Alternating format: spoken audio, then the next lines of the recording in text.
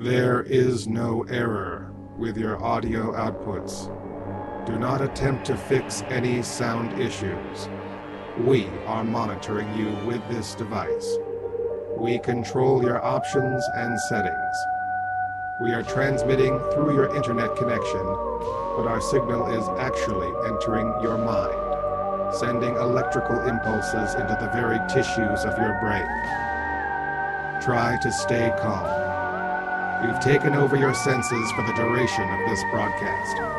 You are helpless to resist. We have taken control for your own sake.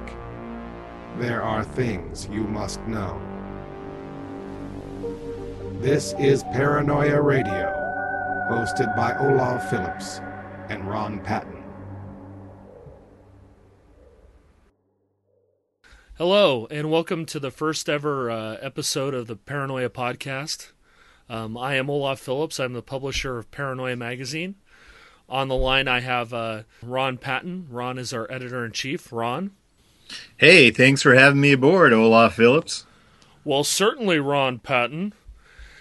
So this is our first episode, so we thought that we'd kind of run through what we hope to achieve by doing this podcast. It's a little boring, but at least you guys will get an idea. And then we had a kind of topic we were going to cover. So the way we normally want to approach this podcast is that we want to talk about a subject and really kind of get into it and kind of educate people as to the true nature of these conspiracies. Because what both Ron and I have found over time is that a lot of people are very interested in conspiracies of all kinds, but they don't know the details, or there's an important kind of a foundational conspiracy, like the John F. Kennedy thing, where they don't know much about it.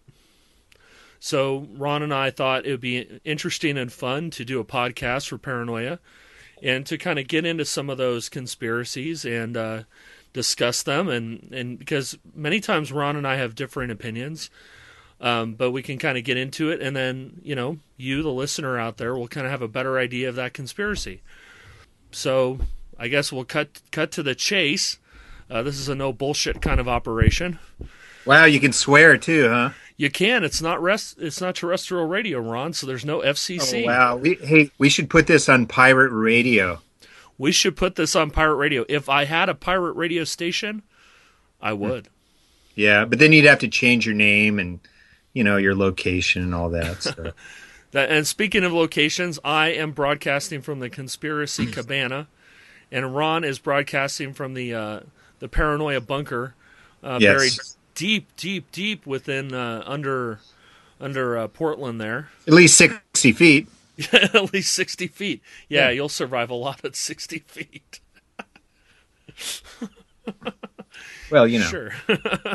There's a lot of underground tunnels here in Portland, that were actually made about, I guess, over 100 years ago. So there's a lot of conspiracies around the Portland, sort of the underground tunnels of Portland. I guess they used them for kidnapping women and taking them to China. So. Well, they used to kidnap people and quote unquote Shanghai them and force them to work on ships too.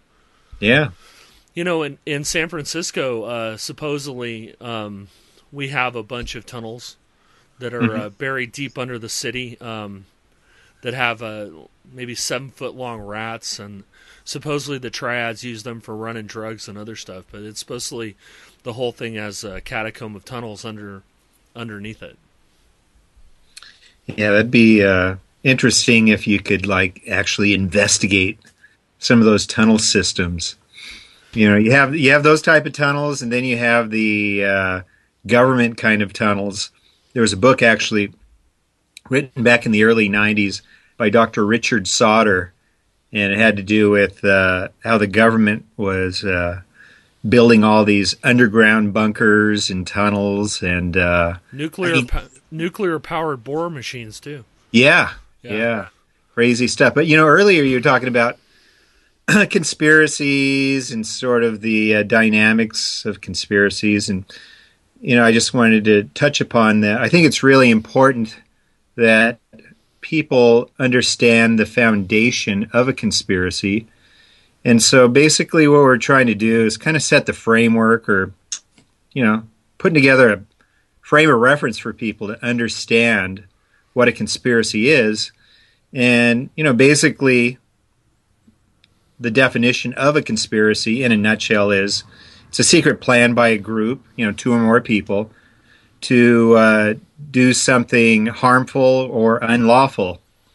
And I've always been telling people for years that, conspiracy permeates every part of society. So that can include families, that can include religion. We definitely know it happens in politics and in business. For sure. So it's something that we really can't get away from, yet it's sort of this nebulous, mystical term that I think most people think of when they hear the word conspiracy. Wouldn't you agree? Totally. And one of the things that I found is that as somebody who's interested in conspiracies, when I go to the bookstore, because I'm a human being, surprisingly, when I go to the bookstore and I look for conspiracy books, a lot of times conspiracy books are actually kind of bunched in with the with metaphysical and New Age books. Yeah. And that's actually not true. It should more be in the politics arena Mm-hmm. or in history, because a conspiracy as an entity exists in history, it exists in politics, it exists in crime, it exists in all facets of life. But it should also be pointed out that one of the other important things about conspiracies is that the way we find out about them. Now, a lot of times we find out about them because a whistleblower, they're called whistleblowers, Right. a whistleblower will come out and say, hey, I know about this conspiracy, I'd like to share the fun.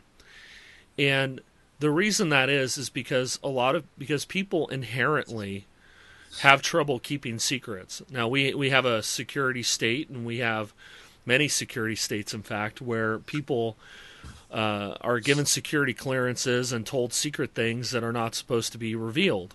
Mm-hmm. And, I do, as an individual, I do believe that some secrets are meant to be kept, Right. Around national defense and things like that. But sometimes these people become angry. They didn't get the raise they wanted. They didn't get the job they wanted. They're having a bad time at home or whatever. And they decide to share the fun with everybody else and cut loose and, like Edward Snowden, tell everybody, or the Mm-hmm. Panama Papers, tell everybody what's going on. And I once had a very wise man tell me that normally to have a conspiracy, it takes 2 or more people, right? That you have to have the origin, the source, and somebody he or she shares it with. Right. But typically a conspiracy has 2 or more, and the more could be in the thousands or the millions of people. You can look at conspiracies that were actually mass population, spanning conspiracies. Mm-hmm. But he once told me, he said, the only way that you can actually keep a conspiracy quiet or keep a secret is if you take that 2 and reduce it down to 1. So his assessment was, if you wanted to keep a secret, you got to kill the other guy. And that does happen, and we can get into that as over the course of this podcast. But I think that one of the other important facets about this whole thing is that you kind of understand who we are and how we came into this. Because a lot of people ask me, well, how did you get into conspiracies? Mm-hmm. So I would like to pose the question to Mr. Ron Patton, conspiracy superstar. Ron, how did you get into this?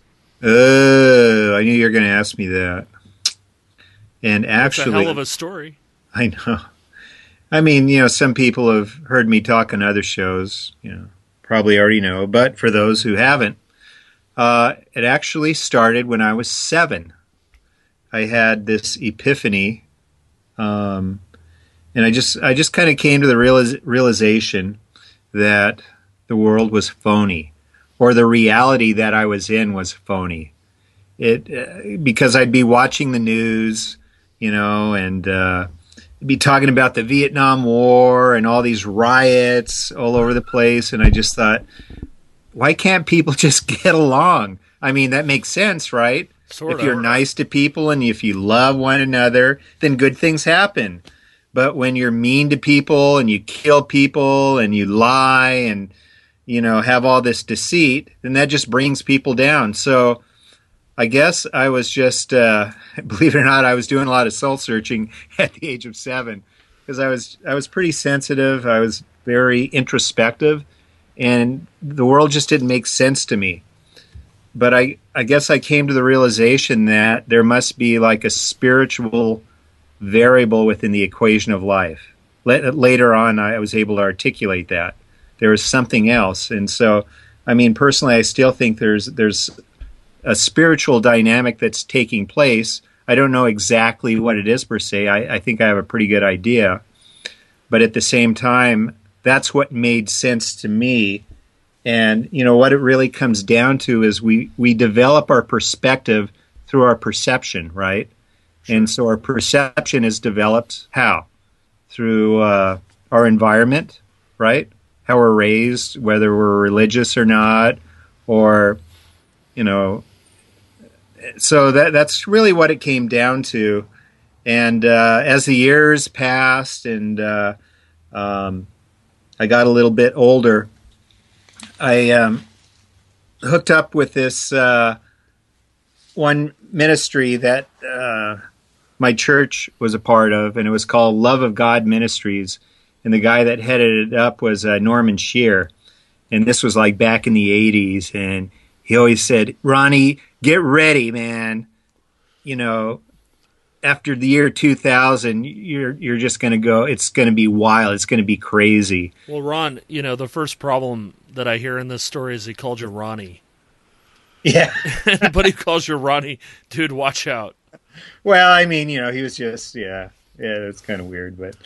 Kind of weird? Hey, well, Ronnie, no, actually. Ronnie, after the year 2000, okay, so this was the deal. When I was young, they used to call me Ronnie. When I went to private school, I was called Ronald. And then, once I got out of private school, then I was Ron. But, sometimes, it's sort of just an endearing way to say Ron, right? I still think it's trouble, man. I know. So, anyway, Norman was a pretty cool guy. He was like a Messianic Jew, and he had this ministry called Love God Ministries, and he was exposing the New Age movement and the New World Order and all this stuff, and it just blew me away. And so he would bring in all these speakers, from across the country into Hawaii, and I was just sort of enthralled. I'm just going, man, is this really going to come about? And so, a few years passed. I wasn't really that much into it, but it definitely something that sparked my interest. And then around 1991, 92, I heard this one guy speak at a church who said that he grew up in this satanic family, yet his parents were churchgoers. And I'm going, what? That doesn't make sense, But basically what he was saying is that his dad was in the CIA, and as a cover, they were this good church-going family, but, behind the scenes, they were into Luciferian rituals, and this guy was under government CIA mind control, and he was talking about monarch programming and how they were creating multiple personality disorder in these children and actually killing some children. And it was just so mind-blowing. I'm going, oh, come on. And actually at that point I was pretty skeptical about a lot of conspiracy type stuff. And I think it was just because it was just so overwhelming. I was very curious, but at the same time, I had nothing to back it up, right? And so then I became a skeptic, and then got to the point of, what's called cognitive dissonance. And I think that's very important when you start examining conspiracies and why people don't want to believe in conspiracies, is because they suffer from cognitive dissonance, which is essentially setting up a denial system, right? When something comes against your beliefs or your ideologies, and there's something deep down inside that says, you know what? This person could be right. But still, you have this built-up wall. So you set up this denial system. And that's what I was doing at the time. But as I started looking into this like CIA mind control stuff that was going on, I realized that it was real. And then I had to ask myself, well, now that I know about it, what am I going to do with it? So I think that was the real, I guess, spark or impetus back in the early 90s that really got me interested in not just researching conspiracies, but it's like, okay, now that I know about these things, how am I going to disseminate it? You know, it's interesting that it happened to you during the 90s. Like, you really came into it in the 90s, because the 90s were an interesting time. That, you're coming out of the 80s, and in the early 80s, there was this kind of notion of we can all get rich, lifestyles of the rich and famous, champagne wishes and caviar dreams, and, everybody would tune in. And, the American dream wasn't just to have a house or have 2.5 kids, a good job, whatever. It was more like the American dream was to have a Ferrari. Everybody wanted to be Don Johnson on Miami Vice, minus the drugs, in some cases with the drugs. But, there was a backlash in the 90s, and, a lot of really kind of interesting stuff came out during that period. That was the whole rise of Illuminate Press and Jim Keith, and, a lot of these people were coming out during that time and talking about the black helicopters. And, and CTRL, Conspiracy Theory Research List, by Chris Milligan. Yeah. Well, and research labs, they were looking into taboo stuff and conspiracies, and, the BBS thing was rising. A lot of conspiracy literature was being disseminated over the BBS's, the Anarchist Cookbook, and, a lot of these kinds of early, kind of early adoption into the modern conspiracy movement. So it's interesting that it's really in that zone that you really kind of came into it. Yeah, well, and I've met a lot of very interesting people. Yeah, you have. Along the way. And, I'm not going to name names right now, but I do have a book that I'm presently writing, and it's called, tentatively titled Swimming with Sharks, Treading the Murky Waters of Conspiracy Research. And, basically it's, talking about wolves in sheep's clothing, people who I thought were on the up and up, and came to the realization that they were kind of like Pied Pipers, right? They were putting out a lot of truth, and they would hide behind like Christianity or whatever to make themselves look really good. But the reality was they would hide behind that and do some pretty awful things to other people.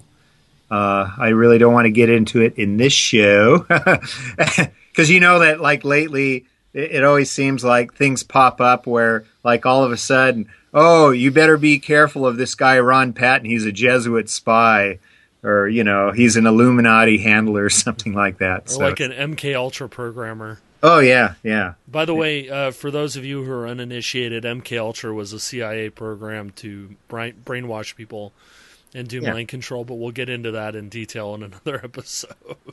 Yeah, so it's always interesting when you're accused of something just because you simply, like you get into a debate or an argument with somebody, and if they don't like that, all of a sudden you're like demonized, and they'll spread all kinds of like slanderous stuff.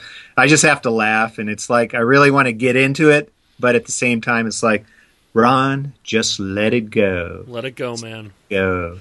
And then eventually, people come to the realization that a lot of these people that are saying this kind of garbage are pretty whacked out, right? So. Well, yeah, I mean, I've been accused of being an Illuminati stooge. I mean, my response to, being accused of being an Illuminati stooge or a government stooge is that, hey, if I was a government stooge or Illuminati stooge, it really doesn't pay well.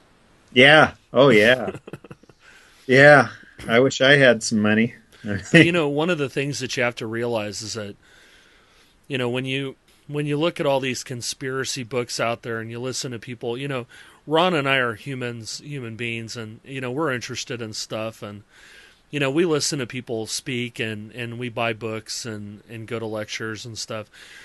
But, I'm always very, very leery of people who have like 100 books and, they're saying things that sound too good to be true. And because, there is a kind of conspiracy industry. There are very few people who do this kind of research. One in particular that has a multimedia empire, and they're making a lot of money at it. And I always have to step back, and no matter who it is, I mean, me included, don't believe me. I'm lying to you. That's what I always tell people. Mm-hmm. But you have to kind of look back and look at the motivations of the people that you're listening to. Why are they saying these things? What's their track record? Fact check it.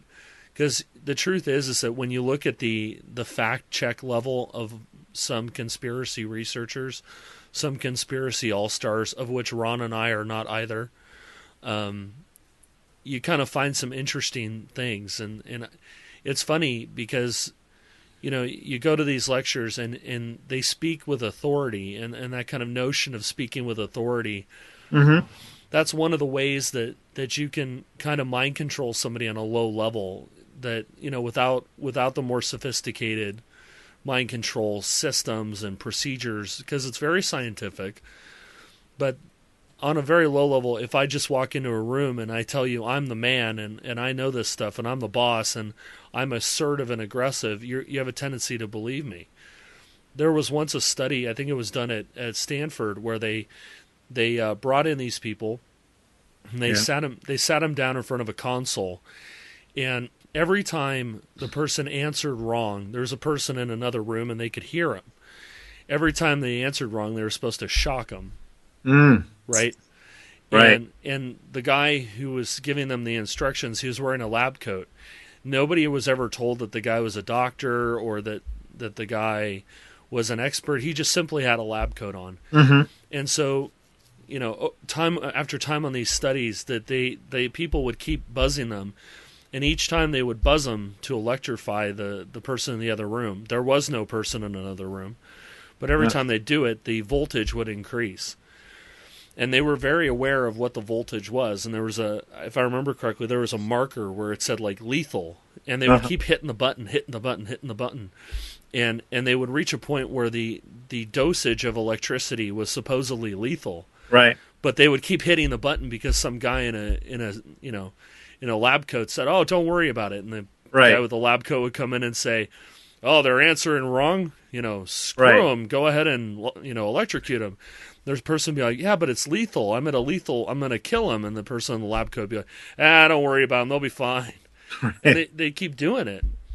So there's this kind of authority complex that 99% of the population has. And right. Well, that's why people are controlled much easier under a rigid hierarchical structure.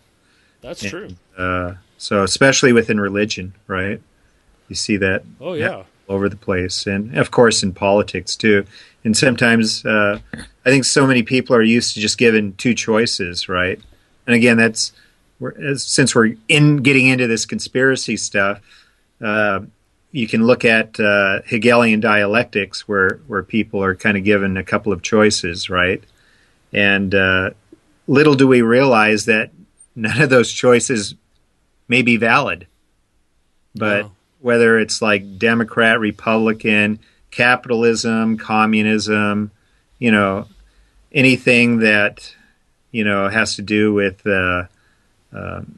conflicting views or diametrical views, it's like, okay, it has to be either this or that. Yeah, it's always binary. It's on or off, 0 or 1. Right. So that's very linear thinking, and a lot of that linear thinking, I think, is instilled through our education system, our religious system, and just the way we're raised. It's almost multi-generational. It's almost inbred in our DNA. Well, it goes back to time immemorial. But a lot of times people go, "Oh, you're crazy." I'd say, you can see this stuff actually acted out in real life.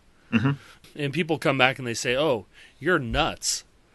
Where's the tinfoil hat?" And I say, "Well, I don't wear a tinfoil hat. I wear a helmet, but these things are there, and you can see it with Ben Carson. You know, he was a classic example of the Hegelian dialectic, where, you know, he came out and some of the population liked him and liked what he was saying, and then he was exposed that he had lied about his interactions and, you know, with the whole going to West Point thing. Right. And then there's a whole process that they, the powers that be, the quote unquote they, went through in the media to dismantle the guy. Mm-hmm. And basically nobody said anything. Everybody knew that he was lying. Right. And nobody said anything because he hadn't, it either wasn't I think in this case it wasn't the right time. Mm-hmm. Right? Or, you know, it didn't hurt anybody yet, so nobody said anything. And finally he got to a point where he was getting some traction. After a couple of the debates, he was starting to get some traction. And then magically it comes out that he was lying. And right. I mean, he wasn't just lying, he was lying big. Right. I mean, it was big lies. Mm-hmm. And there's a whole system called the Hegelian dialectic that they use to dismantle him and to basically terminate his bid for the presidency. And in doing that, right, they funneled all of his supporters into another candidate and boosted that candidate up, because he said, well, I'm going down, but I'm telling everybody who agrees with me, go vote for that guy, and then suddenly that guy's numbers increase. And then wouldn't you know it, he's disgraced, in the, you know, so to speak, and then he gets a good job at a PAC. So right. That's how these things work, right? Right. He was basically sacrificed to boost up another candidate, and then they gave him a very nice job at a political action committee. Yeah. Yeah. Speaking of conspiracies, hey, yes. Have you ever noticed that, you know, there used to be a lot of soap operas on TV? Sure. But there's not a lot of soap operas on anymore. You know why? No. Because I think political debates are the soap operas. Seriously. I mean, when you think about it, sure. It's just like, yeah. And everybody is so interested in watching them. And I've watched them a few times, but it's like, oh, man, you just like want to throw up. It's like, why are people so enthralled in this dog and pony show? Well, I think it's because they, you know, they're vicariously living through that moment, that they, you know, as Americans, we want the big tough guy. I mean, we want to vote for the big tough guy. Yeah. Whether it's a Democrat or a Republican, it's really irrelevant. But, you know, we want to vote for the big tough guy. And so what's happened over time is that the political discourse in this country has degraded. Mm-hmm. And so where it used to be that, you know, they could disagree, but they would find common ground and just make stuff happen.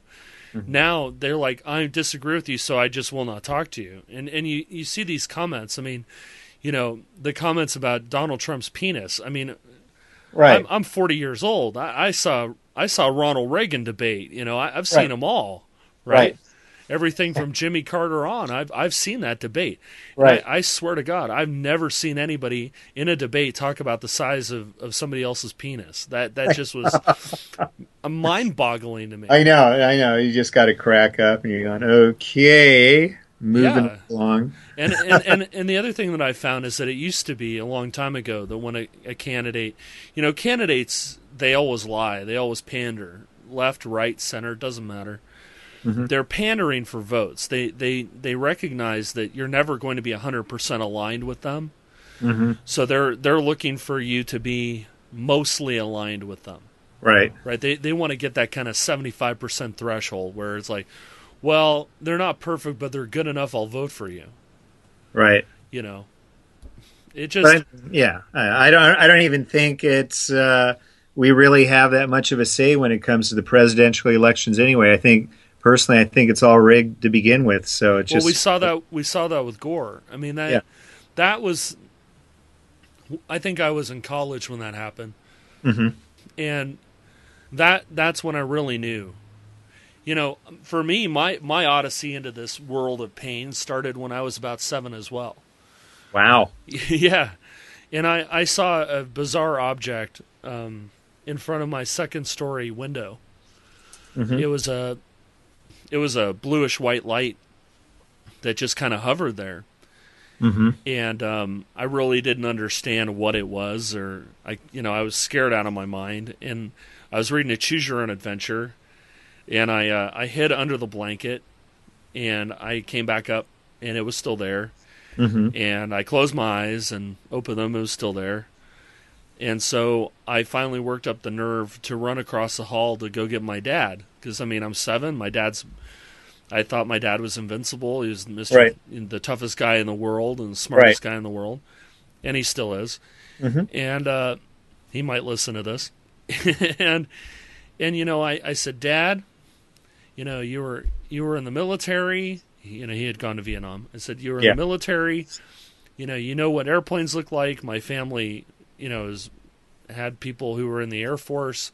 Right. You know what an airplane looks like, right? He goes, sure, of course I do. So, okay, come in and tell me what this thing is. So my dad had a military issue baton, like a baton for a policeman. Yeah. So he pulls that thing out, and he's ready to go. Walks into my room, and it's gone. And I said, Dad, it was really there. I'm not lying to you. And he goes, and my father, I give him a lot of credit. He goes, you know what? I totally believe you.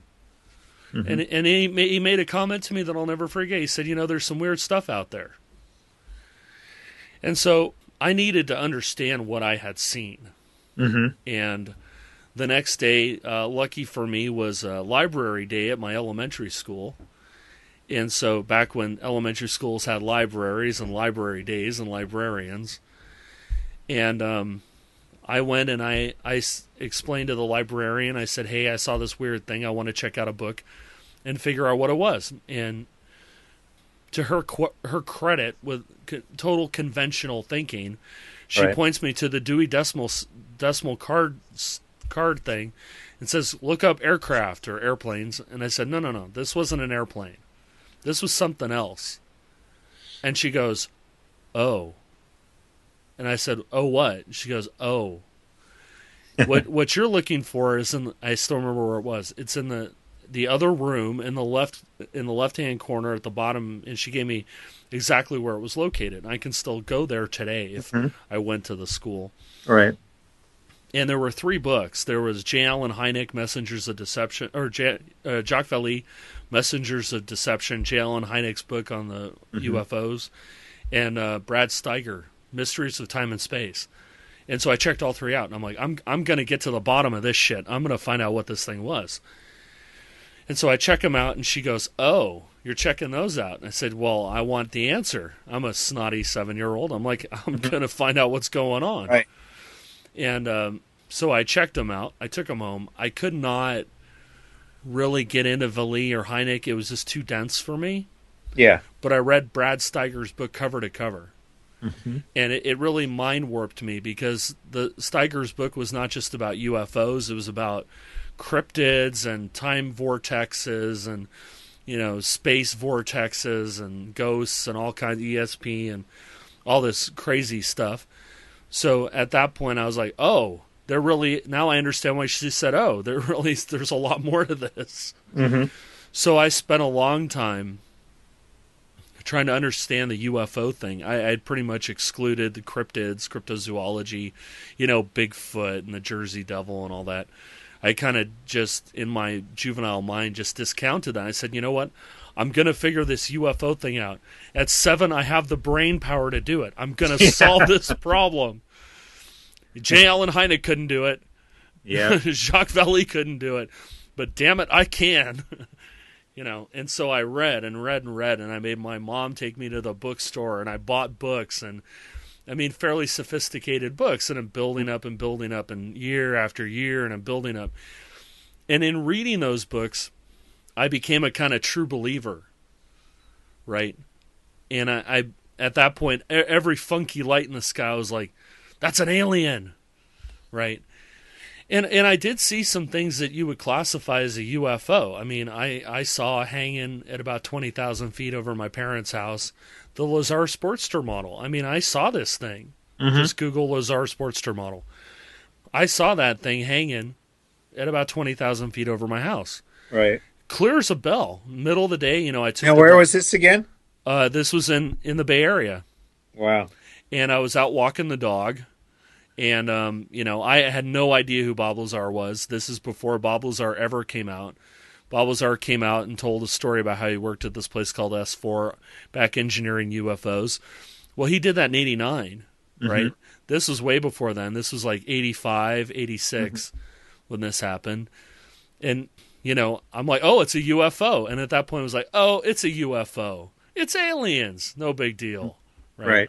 So I finished walking the dog and go back inside. But, year after year, I read more and more and more and more and more and more. And I got to the point where I was a true believer. Right. And it wasn't really until I met my girlfriend when I was in junior college that she has a very skeptical mind. Right. And so she was like, why do you think everything's a UFO? I said, well, look, here, let me show you the book, And she started to push back on me and say, well, prove they're aliens. And I said, well, I can't. I can't prove a negative. I mean, I can't prove to you they're aliens. They're not like landing on my lawn. And she says, you've got to kind of look at this from a different point of view. Instead of just assuming that they're aliens, you got to look at it and try to figure out what it really is. And, I'm 19 years old. I was kind of befuddled by this. And, well, okay, I guess they're not aliens, right?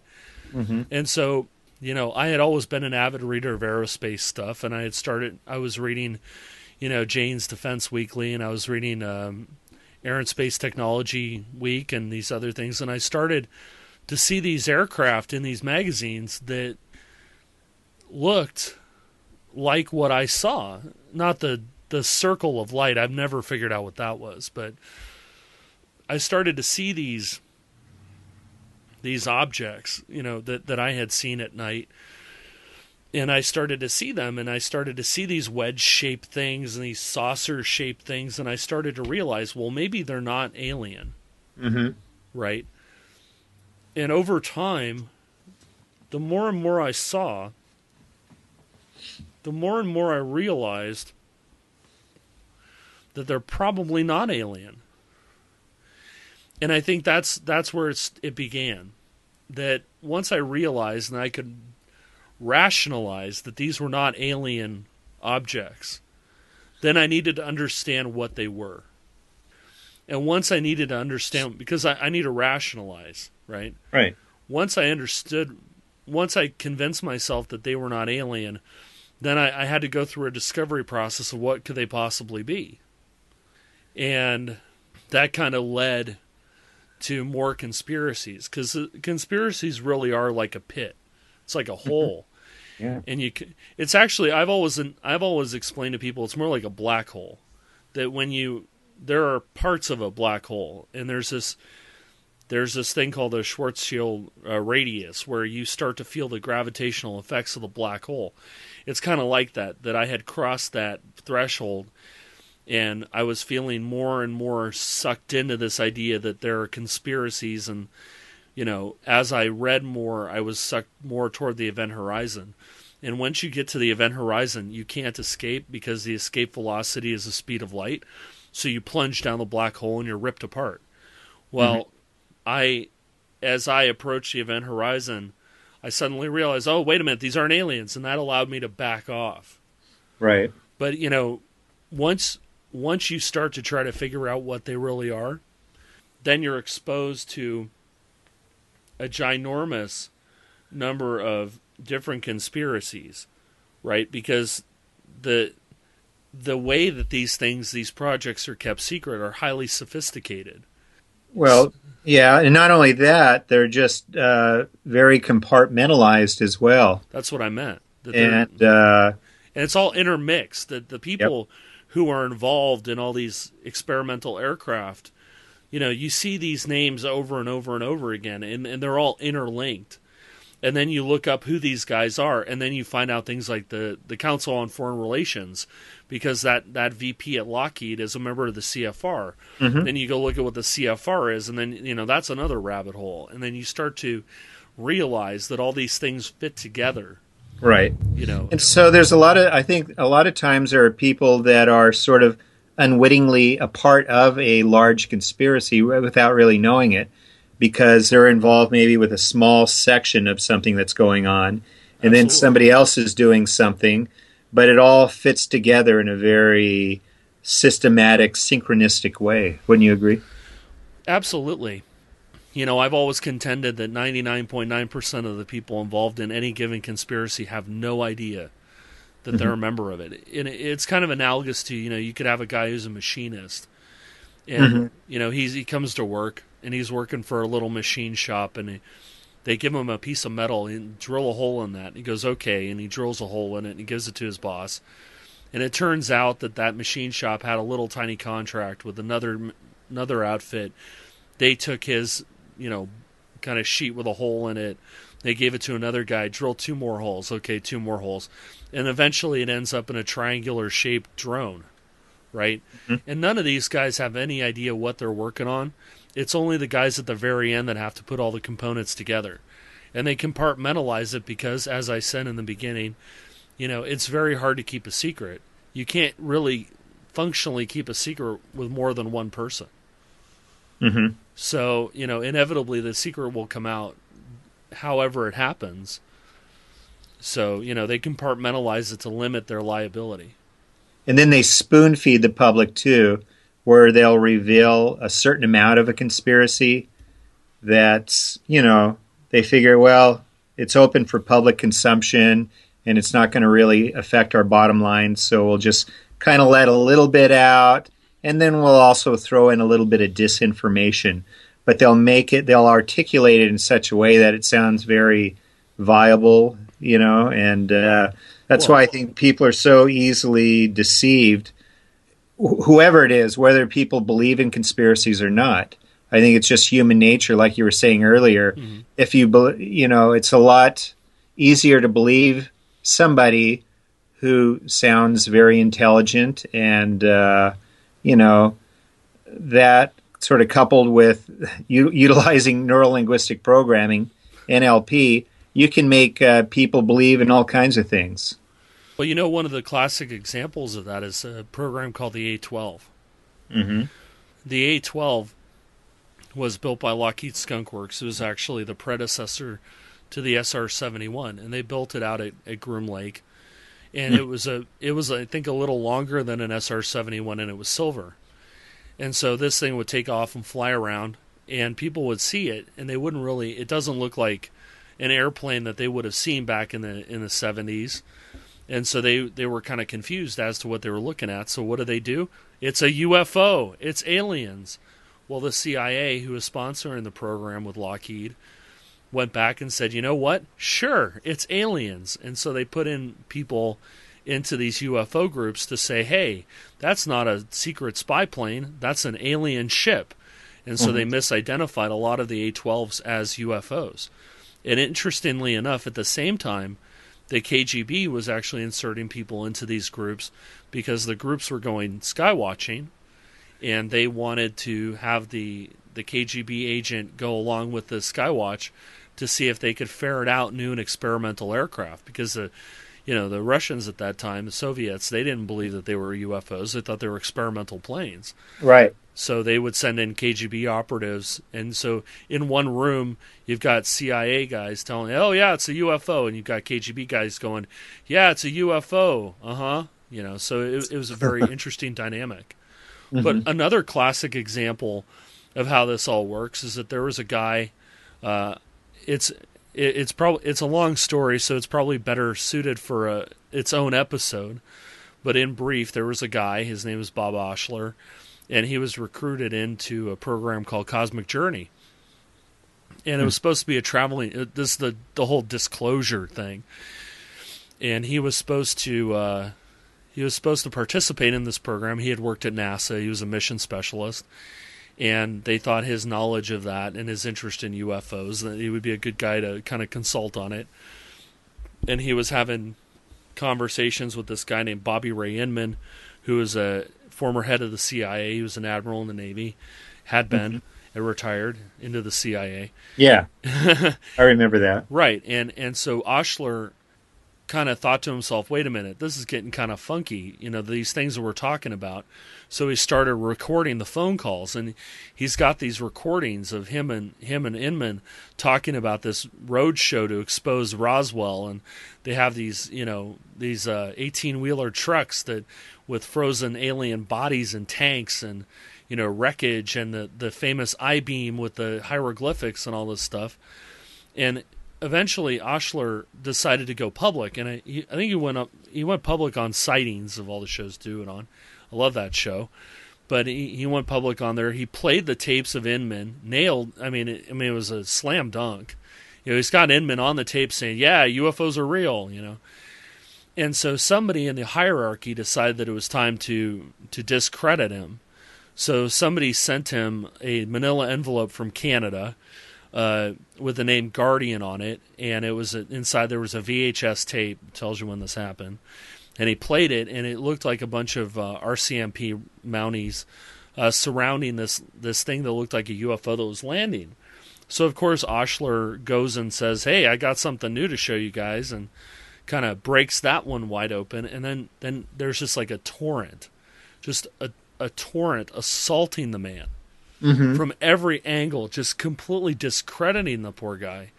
And and it turns out that it was a helicopter, and they had the flight logs, and the RCMP produced all the documentation that it was a RCMP thing, and this helicopter had landed in a field, and Oshler vanished. So this kind of neurolinguistic programming, once Oshler had kind of exposed the cosmic journey thing, then the machine set about to take him apart, and they used the kind of authoritative words and authoritative language to just rip this guy apart.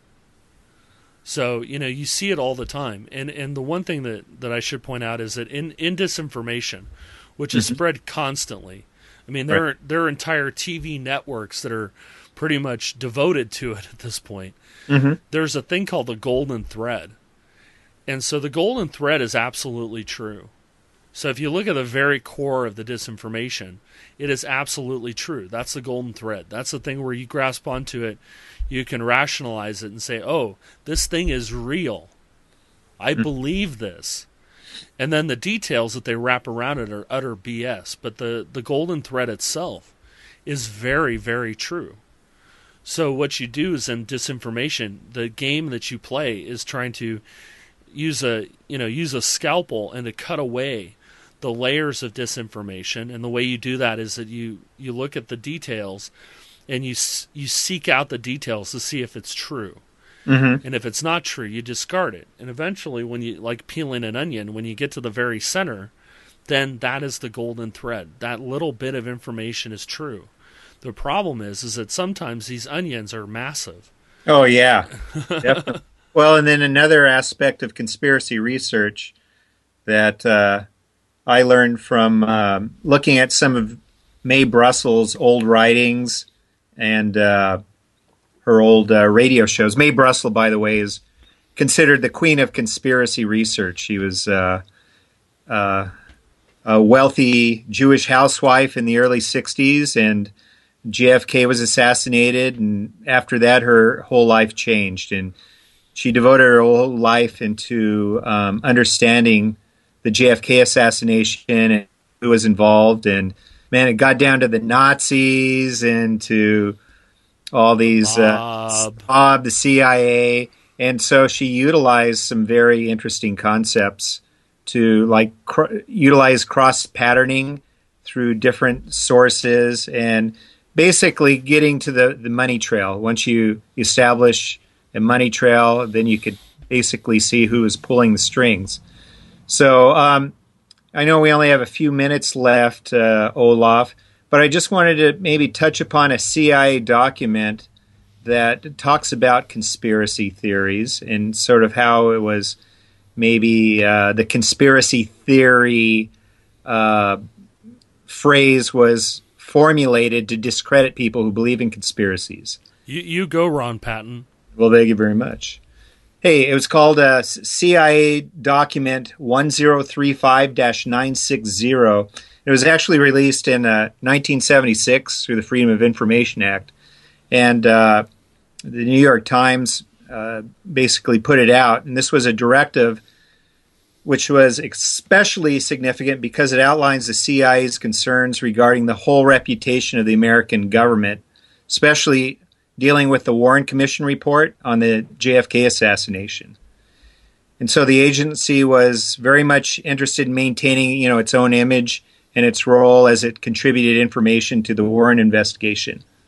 So basically the memorandum lays out a detailed series of actions and techniques for countering and discrediting the claims of the conspiracy theorists so as to inhibit the circulation of such claims in other countries.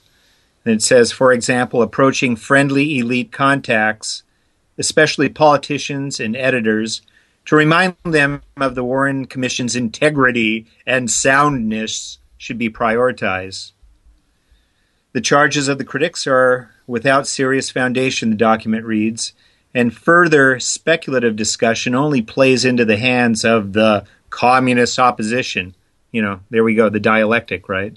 Absolutely. The agency also directed its members to employ propaganda assets to negate and refute the attacks of the critics. Book reviews and feature articles are particularly appropriate for this purpose. So the CIA document 1035-960 further delineates specific techniques for countering conspiratorial arguments centering on the Warren Commission's findings.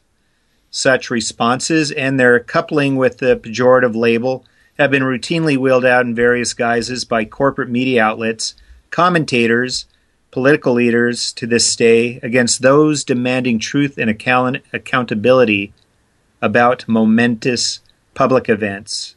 So those momentous public events could be, anything from the Oklahoma City bombing to 9/11 to Sandy Hook, and a lot of these very traumatic events. And, we'll get into those another time and how they really created this mass trauma that has affected the American psyche for over 60 years now.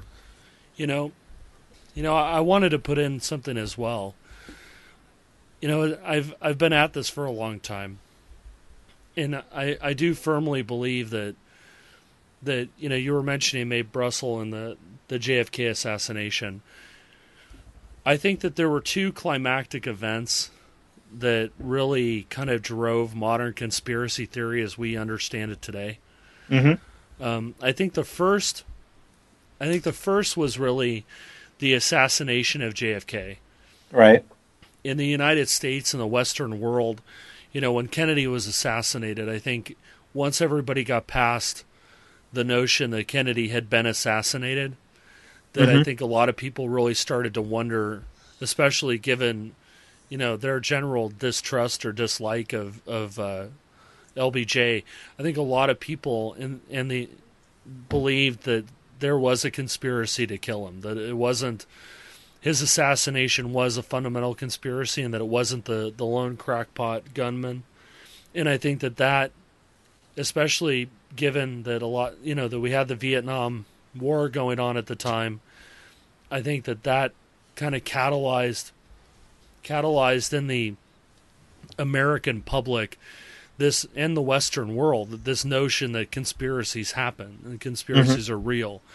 Because if you walk down the street and ask anybody who's over 40 about JFK, they're going to go, well, the CIA did it, or Castro did it, or the mob did it. It's never Lee Harvey Oswald. Right. And in the Soviet Union, I think that the Warsaw Pact, I think that they had a similar kind of event. That when Yuri Gagarin died, he was flying a plane and it crashed. When Yuri Gagarin died, I think a lot of Soviets were like, oh, that the Soviets, I think, were much more primed to the conspiracies because they lived in an oppressive totalitarian regime. Mm-hmm. But I think that it really catalyzed for them when Gagarin died. Because, I talked to two guys, both of them were were Russians, and they lived during that time. And the one guy, he said, "Oh, well, Gagarin died because he was a drunk and he crashed his plane." Mm-hmm. And the other guy said, who was also there, and they were friends, Right. said, "No, the KGB killed him." And so, the death of Gagarin and the death of JFK, I think both were catalyzing factors in pushing forward the notion of conspiracy theory. Now, if you go to somebody who's under 40 or 50 and talk about Gagarin or these things, then, it's not relevant. It's not relevant to them, but to the older generation who were our teachers and who were our politicians and who were, those people that we looked up to, Grandma and Grandpa, telling you stories by the campfire, sitting out on the porch with a lemonade, right? Yeah. They believed it. And so that changed their worldview. Mm-hmm. And that change in their worldview opened up conspiracies to the masses. And then after the events of the 80s and the 90s, I mean, there were a lot of conspiracy stuff that happened in the 80s, even more in the 90s. When you get done with the black helicopters over America and mass mind control and some of these other things, there were a lot of things that were emerging during that time about the syphilis experiments and a lot of these covert experiments that were taking place upon the U.S. public. Mm-hmm. Then suddenly you have things like the X-Files that come along. Right.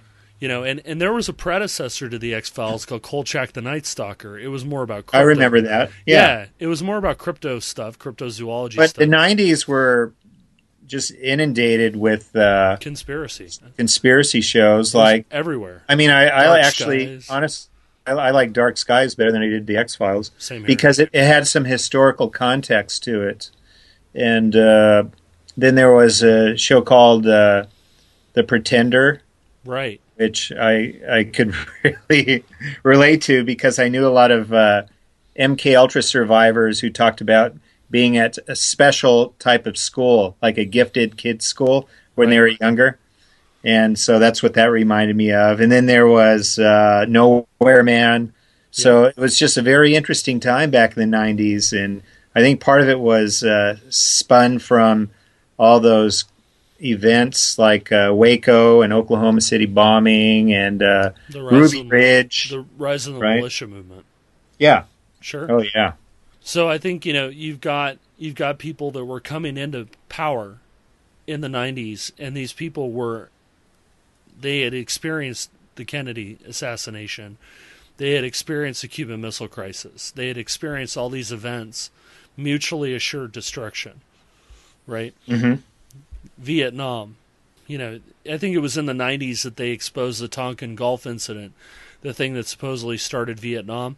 They exposed that as a fraud. They actually talked about the Liberty and a whole lot of other things, USS Liberty. And so, in the 90s, these people came into power, and suddenly these people were in control of television. And suddenly, we'd start to see this conspiracy programming. There's sightings. Sightings was on. Art Bell was huge. Right. I remember in the late 90s, driving home. I lived in Davis at the time. I was going to Davis, and this is the Hale Bop thing. And I remember vividly driving on this lonely freeway before there were lights on the freeway and listening to Art Bell, broadcasting from the Kingdom of Nye and talking about Hale Bop. And I'm looking up and Hale Bop is in the sky. And, it was a whole era, listening to Ground Zero. I mean, it was a whole era that happened in the mid to late 90s that just kind of exploded on the scene. I mean, even Paranoia, our favorite magazine, it was founded in the early 90s. So that's very true. Back in 1992. Blowing mine since 1992, brother. We have another T-shirt coming, by the way, bitch slapping the sheeple since 92. Oh, that'll be nice. I'm going to give one to my woman. Well, anyway, so that's all I got. Well, I think it's been a great show so far. So what do we have in store for some upcoming shows? Well, for me, I want to talk about the Secret Space Program, my favorite topic. Project Lunix, Project Horizon, moon bases. Mm-hmm. I want to talk about Project Azorian, another of my favorites. It's got everything in it. Howard Hughes, Russian submarines, all kinds of nutty stuff.